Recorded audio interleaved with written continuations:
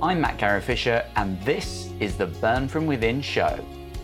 Each week, I interview inspiring people who have changed their career or life to light up inside.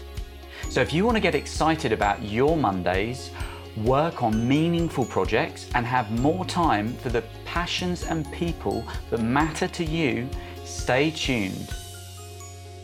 On this week's episode, I have Fiona Reith, a phenomenal career change coach I know from a certification training we completed last year together called Firework.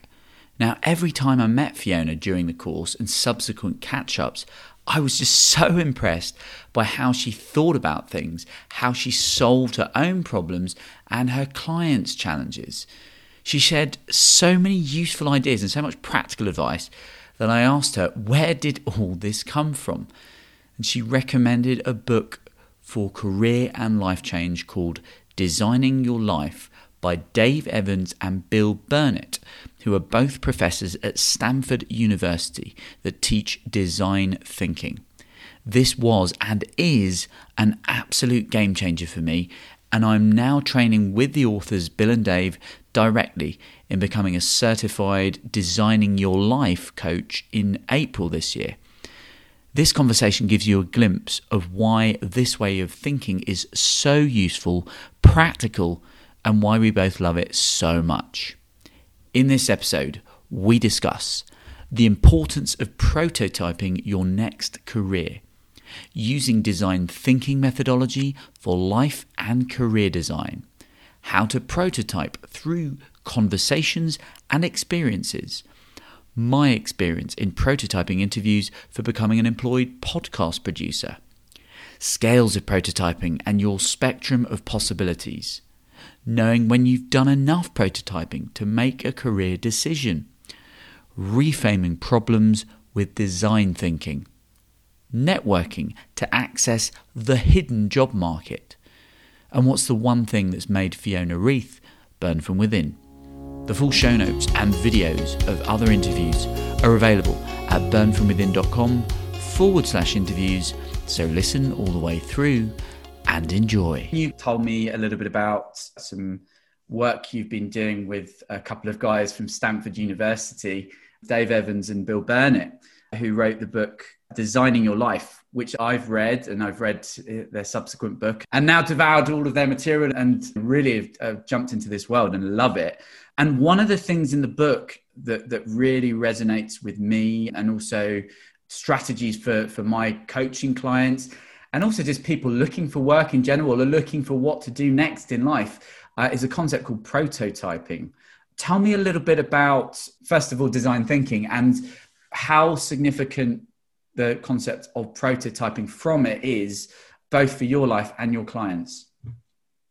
Yeah, that's a great question. Thank you. Design thinking, or human-centered design, I think was initially called, is a sort of concept from designers in California, of Stanford University, and IDEO, a big sort of design agency, an innovation hub in San Francisco many years ago. But the guys that you mentioned, Bill and Dave, took that concept and turned it into a class that could be taught at Stanford, really for graduates who were floundering a little bit to think, okay, I've done all these studies, but what does that mean for the real world? What am I going to do next? So they designed a class that you could take at Stanford, and it became really popular. And as they were doing it, it ended up that alumni wanted to come back and do it. And then they realized that there was a market for this and they wrote a book. And it's really the same concept that designers use to design products. And maybe for those of us outside the design world, we maybe think that the way that designers make products is that they make something smart, or they make something cool, or they make something pretty, and then we buy it. But that's not really the process, or it's certainly not what human-centered design is. Human-centered design is about what's the problem. If you think about that from a career point of view, it's quite easy to answer that question usually. What's your career problem? We'll maybe come back to those, some examples of those. And then get some awareness and some empathy about what's really going on with that problem. We all see the jokes about somebody designing a solution that doesn't really fit the problem because it doesn't work very well. So you have to get a little bit of empathy and understanding of the person and the situation. Then come up with lots and lots of ideas. for moving forward. Instead of in your career, how often do you hear people and they've got one idea and you think, okay, how many jobs are there in that? Or is that really accessible for you? You come up with lots and lots of ideas. And this is where prototyping comes in. How do you decide which ideas to take forward? You experiment, you test them out. And that's what prototyping is. It's essentially a career experiment, a really safe, low-key career experiment that gives you a little bit more data, experience, evidence, emotions about your choice before you make it. That really makes sense to me. And I think back to when I was 16 and I was working, a lot of people in the UK, they do work experience. A lot of people do it for a week. And that's a taster into the general world of work. It might be a taster into a 16-year-old's future career. Who knows? Yeah. That's a brilliant example of a prototype experiment. And the thing is, so when we're young, we do them, right? So we do these work experiences, we do these internships, and they do teach us things about the world of work and things about ourselves. And the thing is, we stop doing them almost immediately we get into a job. And then we run out of options. So yeah, I think work experiences is a brilliant example. There are two types of prototype experiences in the book and that we use in the program. One of them is called prototype conversations, or you might call them informational interviews or career conversations.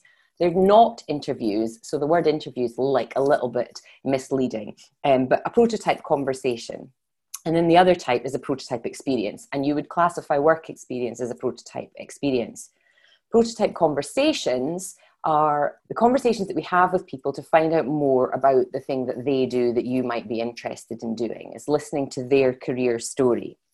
It's something that clients shy away from, but I would say, and I think that's why we're talking about it today, you and I think it's probably the nub of the process. It's probably the thing that makes a difference. Why is that? Because we make our decisions not just based on facts. Career decisions can't really be made on cause and effect or pros and cons. Theory, essentially. Theory, yes. Yeah. I know I went for the kind of classic theoretical career advice at times in my career, and it didn't really move me forward. That's why I love this process so much. Because I've had the theoretical advice as to what it looks like I might be good at doing based on my personality, based on my education. But this process is about feeling your way forward, felt experience. And if that sounds a bit fluffy to some people, you and I both know that in positive psychology, and the book is written really based on really strong evidence of positive psychology, how humans make decisions. And we make decisions based on our gut instinct, on our evidence, on experience. You don't take a job without talking to somebody and trying to work out if it's going to work for you. So why would you change career without talking to quite a lot of people in the area that you're thinking of moving into and getting a cross-section of kind of emotional data to see whether it's the right thing for you? And then as you discover a little bit more, then maybe designing a small experiment or prototype experience where you get more chance to try that out. With informational interviews, that's one type of prototyping. How do they work? How do you set them up? And what is it like in practice? And what would be the end result from an informational interview? Yeah, that's a really great question, because I do think the idea almost scares people a little bit. But what you're really looking for is to learn their story. You want to talk to a cross-section of people. And again, referring back to the book, the authors would say, pick a good number of people. If you think that you want to work in a certain area of tech or a certain area of marketing, you really want to pick 5 or 6 people that work in that area. So that here's the thing that scares people, because I don't know those people. No, because that's not your world yet. So you're going to have to, and that's actually good, because talking to the people around you, there's a lot written on this in career theory, isn't there, about weak ties are better than close ties. People who know you really well, they just know what you know and they know what you do, and that's how they see you. People who know you a little bit less well are going to be more open to you changing and have access to different pieces of information. So within your wider group of friends, I bet you know somebody who works in tech, or I bet you somebody who works in marketing. Do you think your friend would introduce you to the person who works in this other field so you could have a career conversation with them? Yes, that's the first step. I think that could work. So usually through referral, you get introduced to somebody and you only ask for half an hour of their time, and you're really looking to understand how they got where they are today. So people like talking about themselves. People like telling their stories. It helps them with their own self-reflection. And so a 30-minute interview is probably enough. But you do need, the biggest mistake people make is to not do enough of them. So you do need to really do 5 or 6. And then you will realize, is there something in that conversation that resonated with me, something I would like doing? Because you're asking them, what do you do every day? What do you like about your job? How did you get there? What's next for your industry? What's next for you? Who else might I speak to who works in this industry? And that sort of conversation, if you just use your own curiosity and don't try and script it too much, be yourself, find out what it is you want to find out about what it's like to work there. A really obvious one. Often clients come to me, you maybe get this too. They've worked at a really small company or they've worked at a really big company, and they want a complete change, but they want to stay in a really small company or stay in a really big company because that's all they know. Because they think that they won't like working in a small company or a big company, whatever the opposite is. But the point is, they've never spoken to anybody who works in the opposite, so they don't actually know whether they would like it. They just think that they don't like it. And that is what Bill Burnett and Dave Evans would say, the difference really between simulation and surrogation. So simulation is when you look at somebody and you look at the peak of their life, the outside bits of their life that you think, I don't know, I've got a friend who's a journalist, or I was talking to a client the other day about this, and you look at that and you think, I would like to do that, or I wouldn't like to do that. And you're basing it on just what you can see. But if you have a conversation with them, you'll get more information about what's their day, what skills do they use, what's the environment like, how much do they get paid. Lots of people stop themselves from doing career change because they believe that the pay scale will be different from what they're currently on, but they don't know. So one way to find out that information is through one of these experimental career conversations. I completely resonate with that. I've done these informational interviews myself. I have a portfolio career. I do freelance copywriting and sales. And I love podcasts. I love doing this podcast. And I thought, you know what? Maybe I could get into the podcasting world and actually be paid like professionally as a freelance podcast host, or getting into that kind of area and going and actually speaking to podcast hosts, podcast producers, like recognized ones that I thought had made it. Some of the people I spoke to said they loved their job and it was interesting and got to speak with amazing people. And when I asked some of them, what are the cons? And some of them said, actually, it really barely pays the bills. Like when you're paid, when you're not running it as your own business, but you're paid as a podcast host or producer. And that shifted my perspective. And I was so excited about that as a potential career. And now I think, okay, that's interesting. That's changed my feeling. Yeah. And it's new data. Exactly. And really, and I think the point of jumping in, so many people just jump into a career and they're not sure, but they just go for it. It's like all their friends say, why don't you try this? And then they apply, they might get in, and then they might spend 5 years or 10 years in a career that they absolutely hate because they haven't tested it. And one example of that, I had a guest on the show a few weeks ago, a dentist, Tom Youngs. He spent almost 10 years training to be a dentist. As soon as he got into the dentist's practice that he wanted, a really respected private practice, he had a moment of just being in the room and realizing he was going to be doing this for the next 30 years. And he thought, what the hell am I doing? And very shortly after he quit and had that horrible, painful transition out. So the importance of this is not to be understated. And the power of informational interviews is it can save years of heartache in your life. People come to you and they think, this is going to take a long time because they just want a quick fix. And you're like, yes, but the reason you're in this situation is because you've not done this sort of prior research. So let's just slow it down a tiny little bit. Think, what do you think you want to do next? Let's speak to 5 or 6 people who do that. What also happens, so it's not an interview. You mustn't be asking about openings or jobs, because that shifts the focus of the conversation. They maybe don't have a job, and then they feel like that's awkward and they won't take your call, or you feel like you're having to impress them. There should be none of that. You need to be yourself and be led by your curiosity. So it's not an interview. But what happens once you do a bunch of these is you get connections. Serendipity happens. People come up with offers and opportunities that you would never have had the vantage point to see because you weren't talking to people. So the biggest mistake I think that people make is to not talk. Now, people don't talk because they feel vulnerable and they feel shy. So what we do before they do this piece is we make sure they're really straight on their story. Why am I interested in this? What's my motivation here? What am I going to do with this information that you give me? And that's a really simple formula, and people get really quite confident. But you're right, the pitfalls of not doing this, you make a choice that you dislike, and as you say, you hear people saying it's 2 months or 2 years. Once you start in something, you're not going to get out easily, because as humans we think there's a sort of sunk cost. I can't leave now, what will people think? The other thing that happens is people get really stuck, because in their head there are lots and lots of scenarios. I could do this, I might do that. So I have a friend who's always thought about being a teacher. Is that nostalgic, or is it actually something she could do? It's really easy to find out.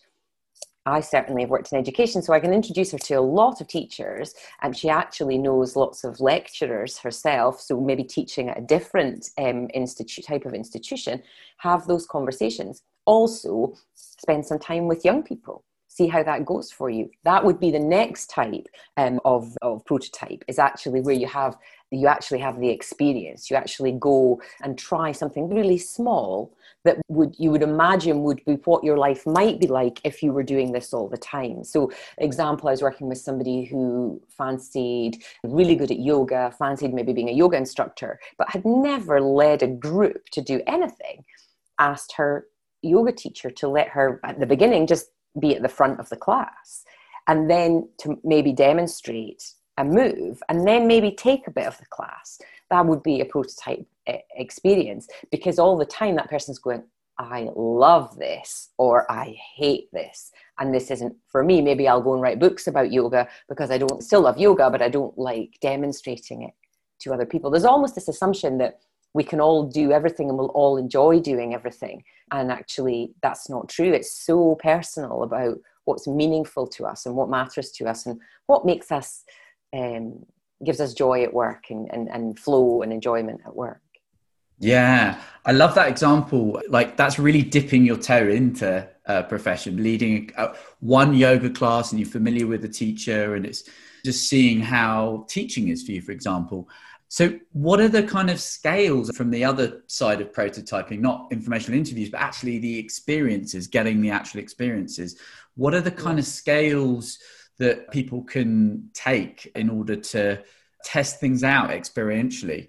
Yeah. From teaching a yoga class to, does it go to just getting a full-time job? What is there? And in between? That's a really great question, because it takes me back to the course that we did together, the Spectrum of Possibilities tool, which is a really good way to say to somebody, okay, at the top end, you're planning to come out of, I don't know, the art world to go into the tech world, or being in quality management to be in marketing. Okay, so that's quite a big jump. So we'll put that at the top end. You're doing this new thing that you want to do. What are all the little things all the way down? Chunk it right down to what's the smallest way that you could get involved in that new world. Often with clients, you are looking at maybe doing an interim move. You're maybe looking at doing a move where you move from the company that you work for, where you're the specialist in something else, where you change sector, so you're closer to the thing that's interesting to you rather than just doing it.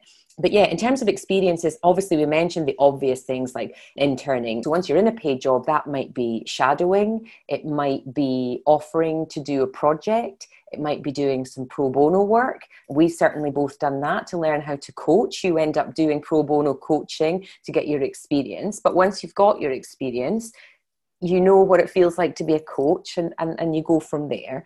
Other examples are things like volunteering. Volunteering is probably my favorite. I think it's the thing that if I look back on my own career, a volunteering experience has never gone without something coming out of it.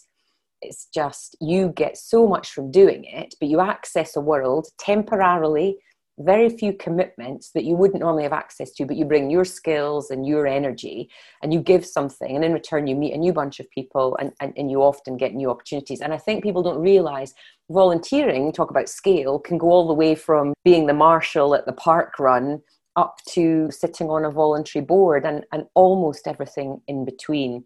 Following up on that point about volunteering, I had one of my guests, Luke Mickelson. He worked in sales, and he started building beds for kids for his local community. He was volunteering to do that, and he just realized he got so much enjoyment from doing that in his spare time. And I think he led his Boy Scout group to help him out, and then his community started helping him out. Then it got bigger and bigger, and it got to this kind of huge organization that then went national, and he had to make a decision of, should I just do this charity or should I quit my 6-figure sales job? And he realized that actually that's what he wanted to do. And in a way, it was a transition of prototyping, and it gradually got bigger and bigger until he just knew that was the decision he had to make. I think that's the point, a really good point that you make. Designing your life is, once you've got into the rhythm of it, you actually, well, for me, I looked back and I thought, there's all the times where I did design my life. I made intentional decisions based on what mattered to me, on really strong evidence, and they worked out. And there are other decisions that didn't work out like that because probably I didn't think of it. So then as you go forward, the whole idea is that it's building your way forward. It's not necessarily the solution to it could be, you could come to it in crisis, but it would actually become a way of doing things. And that's definitely what it is for me. And then I think it's about people can then, they might take an interim job. So if I think about clients that I've been working with, we might decide that taking an interim job whilst they retrain or whilst they volunteer for the longer term goal, because you've got to build up experience, particularly if you're making a complete career shift. It's that actual really one of the nubs of career coaching. People come to you and they really want to do something that's very different, and they believe they have the transferable skills, but they haven't tested it out in any way, and therefore testing it out also adds evidence to your portfolio. So instead of saying, I think I could transfer into this, you can say, I can show you that I can transfer into this because I interned, I shadowed, I volunteered, whatever it was you did. It can go right up to that scale of taking a secondment or an interim job, or even taking time out to travel or to learn can be part of the prototyping.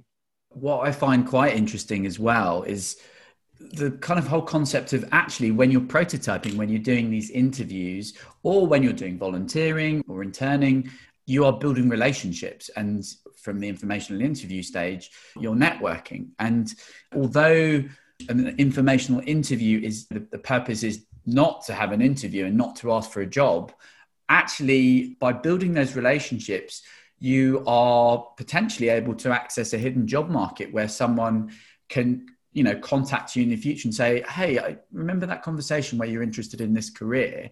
Well, we actually have an opening now. It's not advertised. I really liked our conversation. And what would you say to maybe applying for the job?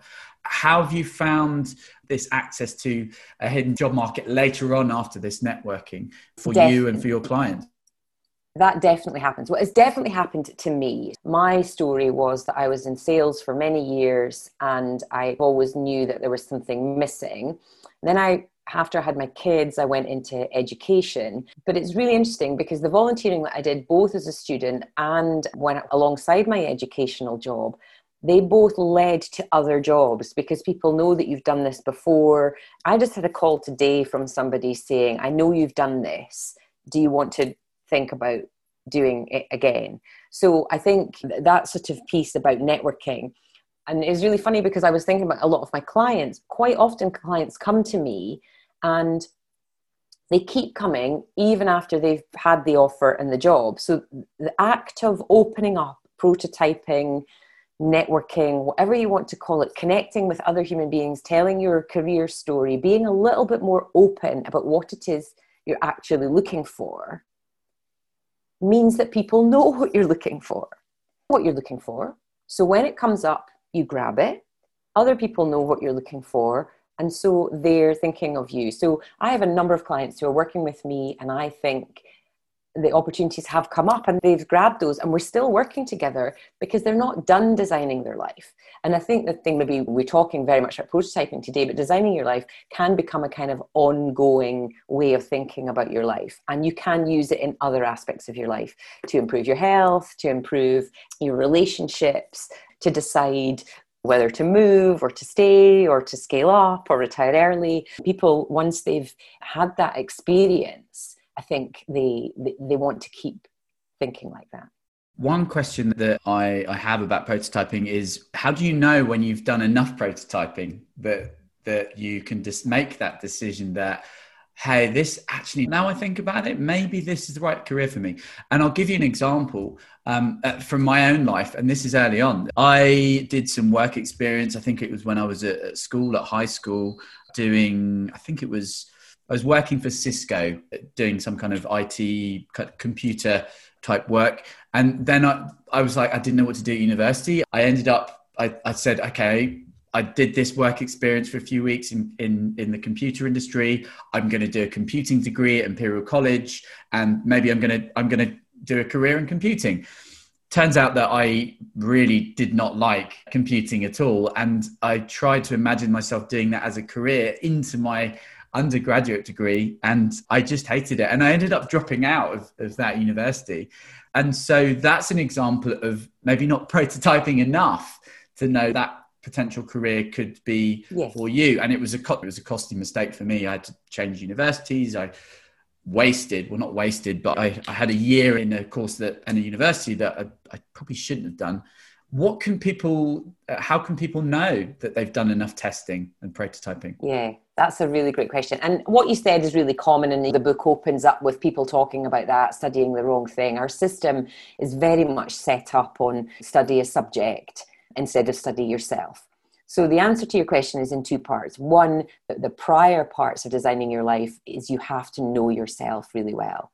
You have to know what's missing. You have to know what brings you energy. You have to know what it is that you like doing every day and where your strengths are. And yeah, there's a piece of work to do there that we don't often do before we make a decision. And I think, it's quite funny because I've got a story about how much is too much. I have some clients I've got clients in the creative sectors who are maybe journalists or researchers, and they do too many interviews because they're fascinated by the story. And I have to bring them back to, what about for you? What does that mean for you?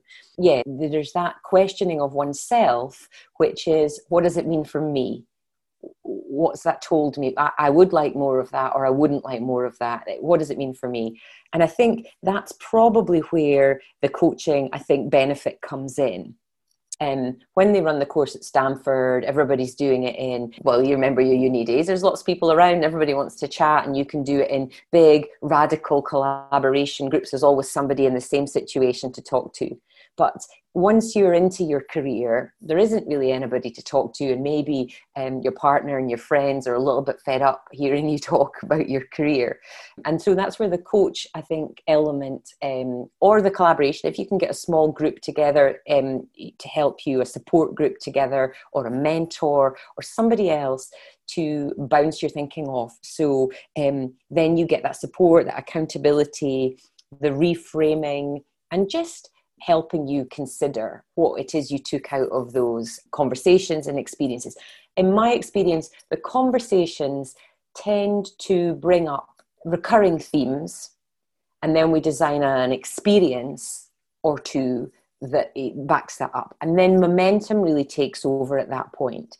At that point, they're waving at me over their shoulder. I'm off. I'm going to try this. And then after that, I have a roadmap. I'm going to try this. And all the time, I'm going to be working at that or improving this.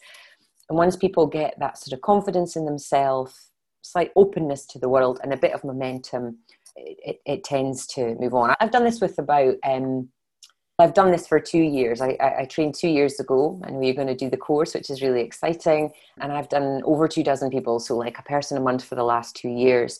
And they describe it as organic, intuitive, transformational. So yeah, I think you do need outside support. Otherwise, you would get lost in your own thoughts, and you might interview too much, or just get what do they call it? Analysis paralysis. Yeah, I think the more information you collect about yourself and finding out about careers that you might be interested in, there's a level that you need to unpack, because you can do some of that with journaling, but actually talking through ideas with a coach, like someone that's actually trained in being able to listen, and getting to know you over a number of weeks or months to actually make suggestions based on the relationship you have, and highlighting your blind spots as you learn all this information. Yeah. There's another, on the second book, Bill and Dave talk about best theoretical option and your best doable option. Yeah. And so that clients don't fall back into the trap of, in theory, this sounds perfect on paper. I've designed my life. That's the really important bit about design thinking. That's why I love it. You have to take action. The action can be tiny. It can be to talk some more, or to think some more, or to try something, but you have to take action and move forward.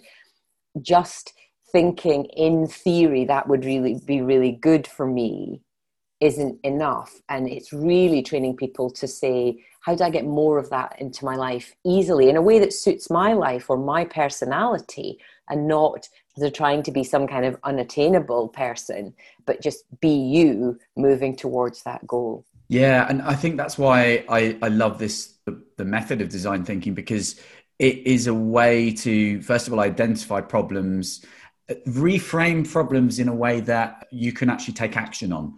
Let's talk a little bit about how some people might be stuck in a problem for a long time, but actually there are methods in order to create movement with design thinking, like reframing. Can you talk a little bit about that and how people can actually use that to get unstuck? Yeah, I think you were leading up to that before, in that whole thing about it's asking yourself good questions that really is the key to all of this. But it is quite difficult to reframe things by yourself. What do you mean by reframe? It's to look at them from a different perspective. You've just explained really eloquently how you now have a different perspective on successful podcasters. And it's getting perspective or vantage points for yourself that are different from the one that you have. There are lots and lots of examples, and this is where it overlaps with coaching. So in the book, they talk about dysfunctional beliefs, which is a little bit harsh, and we talk about limiting beliefs in coaching all the time. People like me don't do that. Really? What's that about? So it's about really saying, what is it you're stuck on? And often what we come back to in design thinking is it's the idea that people have this one idea about themselves rather than a broader idea of all the ways that they could get involved. So if people come to me and they want to do something that's really quite unique, the example I sort of always think about is, I think I've maybe spoken to you about this, it was like the Edinburgh Book Festival. Everybody wants to work for the Edinburgh Book Festival. The team's tiny. I actually know someone that works on the team. It's a really small, tight team, and people work there for a very long time.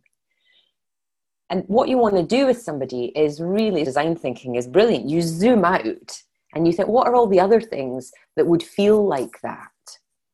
And they could be as diverse as, actually, what is it you really like about it? If you really dig into what do you really like about it, it's this aspect of it, if it's that. Well, where else would we find that?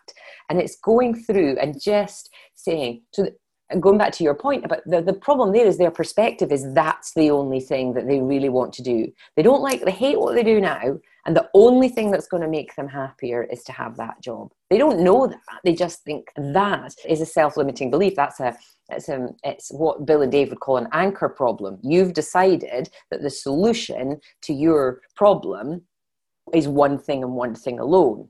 And so you can unpick that really by zooming right out and working out how do you get more of what it is you imagine that to be in your actual life now. And so that's the kind of way that we do it on the design thinking. The other type of problem that they talk about is a gravity problem. So that's the thing where people, well, the gravity problem we have right now is I wish there was no COVID, right? Okay, but there's nothing we can do about that. So we have to design around it. The classic one, I wish this company was more entrepreneurial. I wish this local authority was more entrepreneurial to work for. No, you're in the wrong place. If the culture is not entrepreneurial, you've got a gravity problem. You need to take your entrepreneurial mindset somewhere else. Where else might that be? So it's trying to give a different perspective. And because we all can get particularly once you're in a job or in a sector or in a profession, you're busy.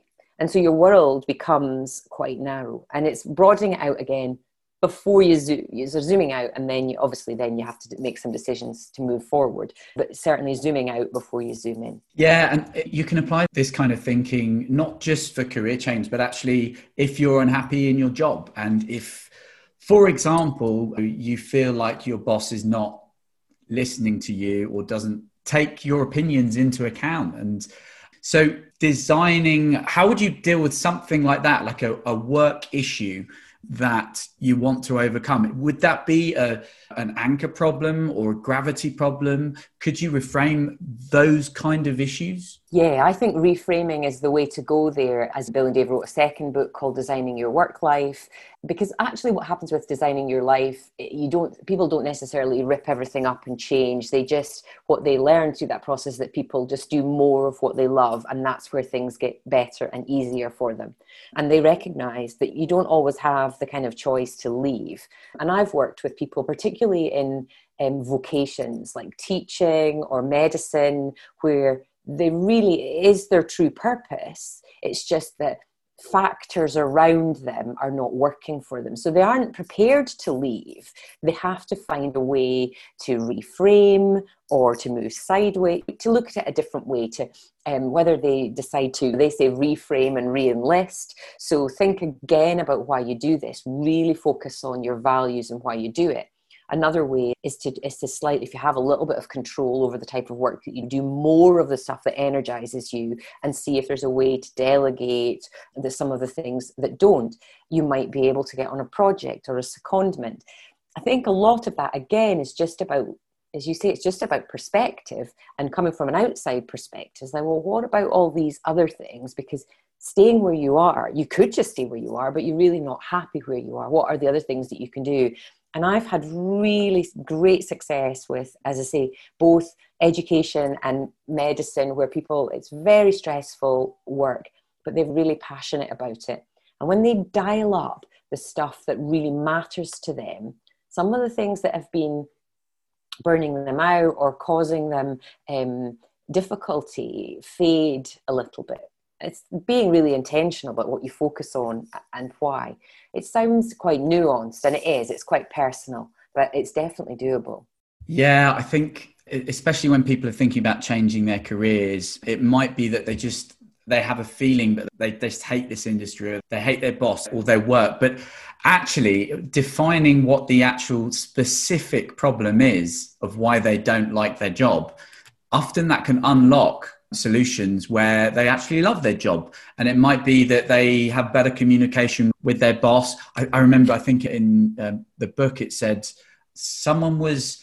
they weren't getting any appreciation from their boss. I can't remember the exact case study, but they just weren't getting any kind of good feedback. And they thought, I just want to quit. I can't stand this. And they actually asked their boss, am I doing anything wrong? Am I doing anything wrong? And their boss shared that, well, actually, it's not you, it's me. I've been going through some personal problems. Like, I've got some issues with my marriage, and I've actually been taking it out on you. And actually, I really like your work, and I want you to take more ownership of it. And it's these kind of stories that there are ways around just chucking in your career or your job. A lot of it's to do with communication, and a lot of it's to do with identifying specifically what the problem is and what actions can you take to move forward with that problem. And it might be that your boss says, no, I just don't like you. In which case, maybe then you've validated your hypothesis, and maybe it is time to move on. But it's this way of thinking that it can lead into many different routes, like moving across to different functions from accountancy to marketing, for example, if you're looking to go into more creative side, or as you said, like delegating tasks to other people so that you do more things that energize you. And that totally changes your whole experience in your day. So obviously you're coaching people on design thinking. How has design thinking helped your own life in terms of how you approach life now after coming across it? Yeah, that's why I'm so passionate about it, because I think I was looking for it, and it's had huge benefits to me in my life. So I think I said before, I worked in sales. I thought I wanted to do something more meaningful. So when the children came along, I worked in education, and it was super rewarding work. So I've shifted there, but then I fell into the trap of doing the same thing as I'd done in sales and climbing the ladder, not paying so much attention to my own needs. And I was lucky enough to be working with a coach, and we were we were querying my motivation. And then I had this book. I had 2 copies of the book because I bought 2 copies, one for me and one for my husband. And that's what happens when people discover it, don't they? They become a bit evangelistic and start buying the book and sending it to people. I've done the same. I worked through the book. And for me, I'd hit a bit of I think I would say both times I pivoted in my career, I think burnout and health issues were underlying. And I've got my copy of the book here. I got it out before we talked. And I've got my notes written inside as to the scores I gave myself. There's a little dashboard that you do at the front. And you have to score yourself, don't you, on health, love, play, and work. And it was pretty devastating. This is the first chapter of the book. Health was really low. Play was non-negotiable, was negligible. Work was killing me. But I was full of love for my family, which is quite similar to, I think, the example that they give in the book. And I decided to put as much emphasis on my health as I put on other things and see what happened. And that was through reading the book. And I started to do the kind of micro improvements of my health. And everything else fell into place after that. I think for me, reading the book, I then decided to do the course, and I went to California and I met Bill and Dave and the community of coaches who were sort of all using this in their practice. And that was a sort of life-changing thing for me. So I sat in that room and I thought, I'm going to have to change my life now. I've literally swallowed the book whole. And I did. I came back to my husband and said, I'm going to leave my job. I'm going to start coaching full time. And he was, hang on a second. I don't advise you do. He did know that it was coming. So I left it a little bit and eventually finished the work that I was doing and set up my own coaching practice. So what I'd been doing before, still do innovation in education, but I do, like you, I have a portfolio career, so I do a few different things. And I designed all of that through reading the book and having a coach as well. Not that the coach knew about the book, but it was helping us both with that process. And then I've taken it a kind of step further. We've sold up, downsized, changed our lifestyle. So all to do with the things that matter most: health, family, meaningful work. And so, for me, it changed my life. Wow. What a great answer. I wasn't expecting all of that. It literally did change your life. And yeah, that's what I love about this way of thinking, about design thinking, designing your life mentality, is that it doesn't just apply to work. It doesn't just apply to your career. You can use these principles and this structured thinking to solve all problems in your life. So you move forward in small ways, in actionable ways that are doable. And actually, if you continue to do that, you can make improvements in many different areas of your life. And that's freeing and that's liberating. And that's different from sitting stuck thinking, I'd really like to do that big thing over there and never do it. Yeah. The reframe is, what about doing lots of little things that might not take you to that, they might take you somewhere else. But if what's guiding you, and I think that's what the book at the basis of it, they really don't, they decry this idea of work-life balance. They talk about coherence and the fact that your work and life need to be coherent. So there are times in your life, like you did and like I did, where you have to get out, get a job and earn some money and get some experience. And that's the right thing to do with that stage of your life. But then there are these pivot points which seem to come quite naturally in an adult's life. They kind of group in certain ways where you have to, your life stage changes and you need something else. And this gives you a really, I would say it's easy because I've done it, but it wasn't necessarily easy going through it, but it reduces your fear and your risk. It breaks it down into small bite-sized chunks. And it's always coming back about to what really matters to you. And it gives you some confidence and some momentum. And it's informed by what's actually happening in the real world rather than getting stuck in these sort of swirling thoughts of what if? What if I'd taken a different path? What if I was like them? What if I could be better at this? Would it change anything? So no, I think it really is an amazing book and process, and that's why I'm really glad that you invited me on to talk about it. And not just that you've actually read the book and taken your own sort of steps forward.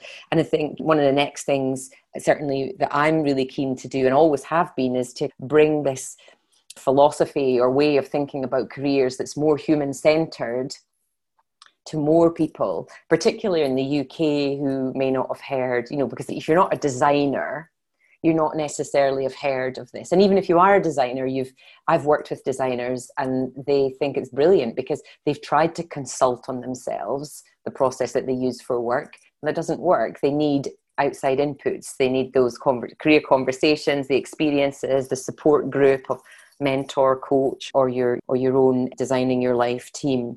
Yeah, I'm really excited. A friend and I are also working on a mighty community for later in the year to help more people to use this philosophy really to design their careers. I love it. Before I ask my last question, Fiona, how can people get in touch with you? Who do you normally work with, and how can you help them? Okay, I have a website, FionaReithCoaching.co.uk. I'm on LinkedIn, really active on LinkedIn. Also, there's the Designing Your Life website, which is great, and it profiles all the coaches. So there's not just me, there's lots of coaches now across the world, and literally you could work with any of those coaches, whichever one had the right chemistry for you. So there's the Designing Your Life website is definitely worth a look because there's some downloadable free resources on there as well, and upcoming events. People can learn more about the process. For me, I tend to work with people tend to come to me at two sort of critical life stages, kind of late 20s, early 30s, late 40s. And those are the two stages where they've either maybe got into something and that they realize isn't working, or they've been doing something for a long time and they know that for the next phase of their career, they would really like a redesign. And so those are my kind of two types of clients. My clients come from all different sectors. As I say, I have worked with designers, but I've also worked with teachers and people in medicine and education, lots of people in tech because they just get it because they use design thinking processes all the time, but equally people in finance. So it doesn't really matter. It's more about your mindset and just taking a slightly more human-centered, creative, probably because the theoretical approach hasn't worked for you. Like you and I were both saying, we've both fallen foul of reading the book and thinking the book's going to give you the answer, or speaking to a counselor and thinking they're going to tell you what to do. And this gives you a kind of a tool set to sort it out for yourself. I love it.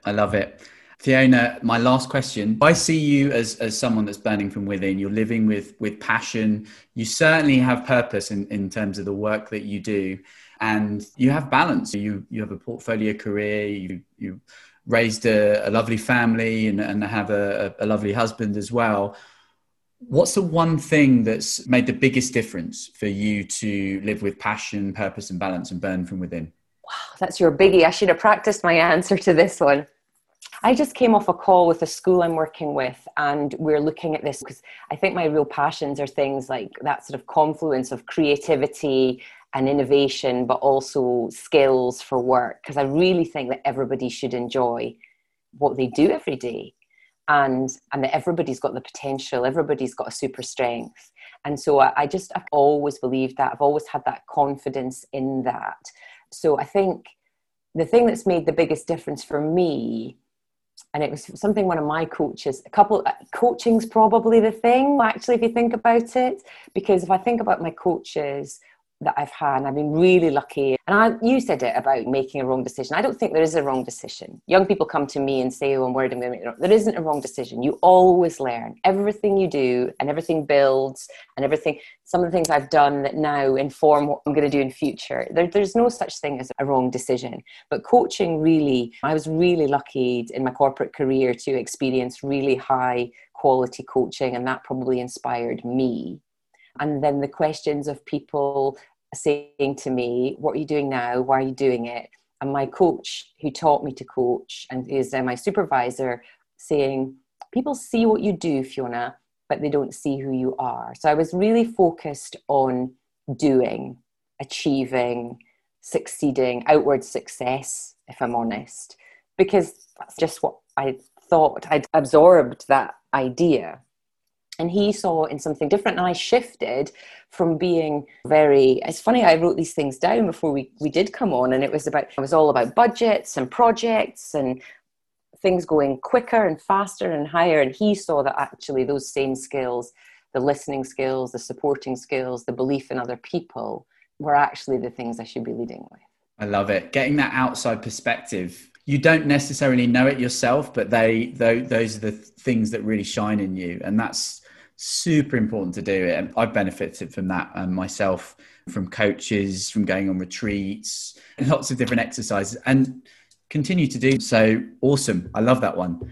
Thank you so much, Fiona, for an amazing interview. Everyone, the show notes will have all the links to contact Fiona, the Designing Your Life book and website for you to check all of that out. And thank you once again for an amazing conversation. Thank you. I loved how Fiona's life completely transformed as a result of discovering design thinking.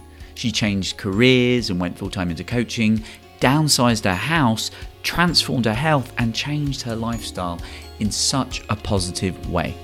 I totally encourage all of you, Burn From Withiners, listening to this to go check out the book Designing Your Life by Bill Burnett and Dave Evans. They also have another book called Designing Your Work Life, which is not so much about career change, but how to make changes within your career or job to feel happier and more fulfilled.